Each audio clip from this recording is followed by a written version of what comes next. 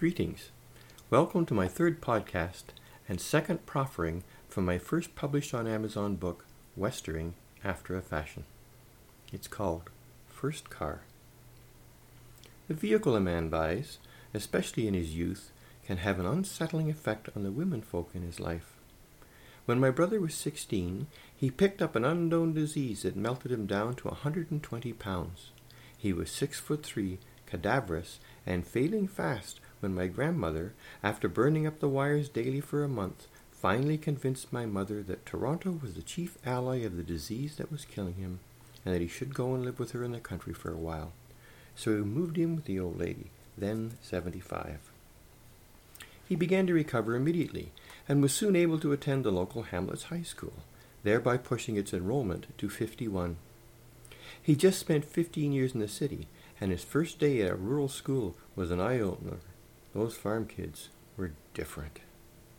Barry Hardman limped into the class and glared around. "What are you Nimrods staring at?" "Where's your foot, Barry?" said Mrs. Bruin. "It ain't here." "We can see that, but where is it?" "Shut the fucking thing off." "How, Barry?" "Goddamn rabbit. Ran betwixt my legs and I snapped off a shot and hit my foot." "What was you using?" said Mrs. Bruin. 12 gauge. Recoil like to ram my nuts up my ass." "Thank heavens for a small favor," said Mrs. Bruin. "Yeah," said Barry.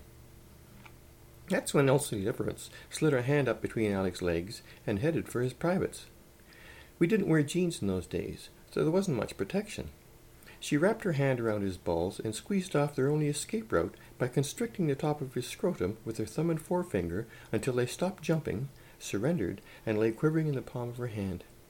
She milked 20 dairy cows every morning for her father and had the strongest grip in 3 counties, backed up by 300 pounds of her mother's home cooking, arranged in fetching slabs of beef acquired by heaving bales of hay to cattle daily for as long as she could remember.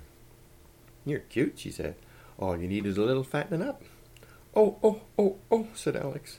"Relax," said Elsie. "I ain't going to squeeze him, lest you say we ain't got a date tonight." "Oh, we do, said Alex. "Thought so," said Elsie. "Keep a cool tool, fool," said Wilf.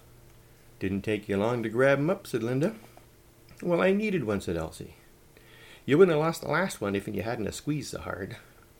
"I didn't know he was going to break." "Well, you just be careful with this one," said Mrs. Bruin.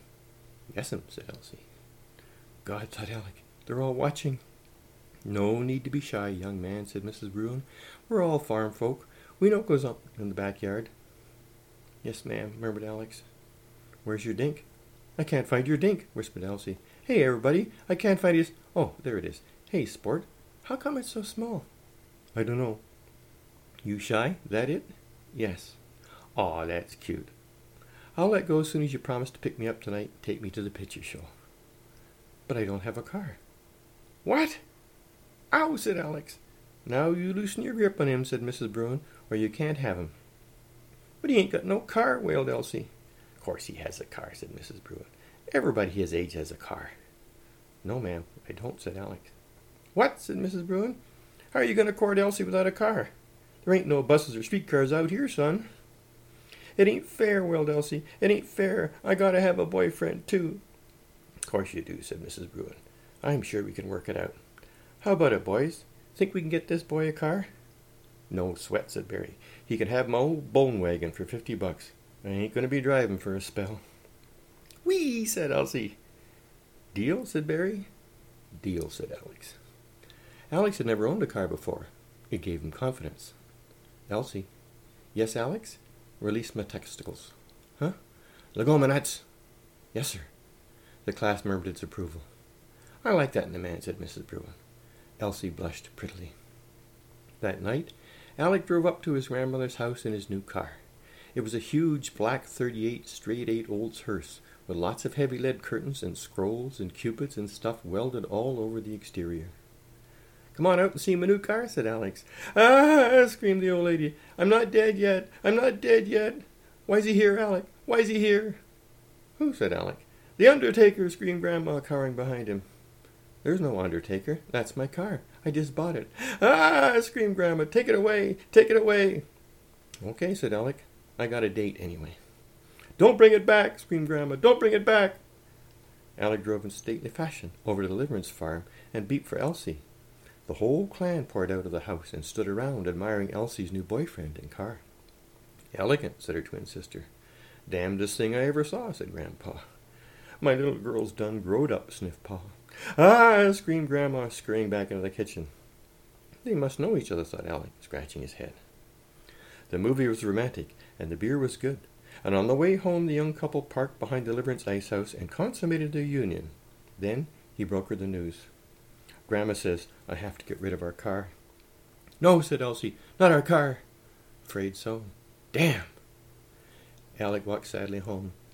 The long country miles gave him plenty of time to get used to being afoot once more, and by the time he reached Grandma's house he was pretty much reconciled to the events of the day. Fresh from the plant, Austin 850 sat shining in the moonlight in front of Grandma's darkened house. There was no one else around.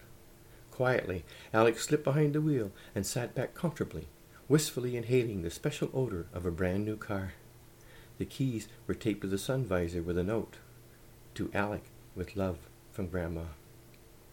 Alec drove that Austin for the next 15 years and swore for the rest of his life that it was the best car he ever owned, except for the hearse.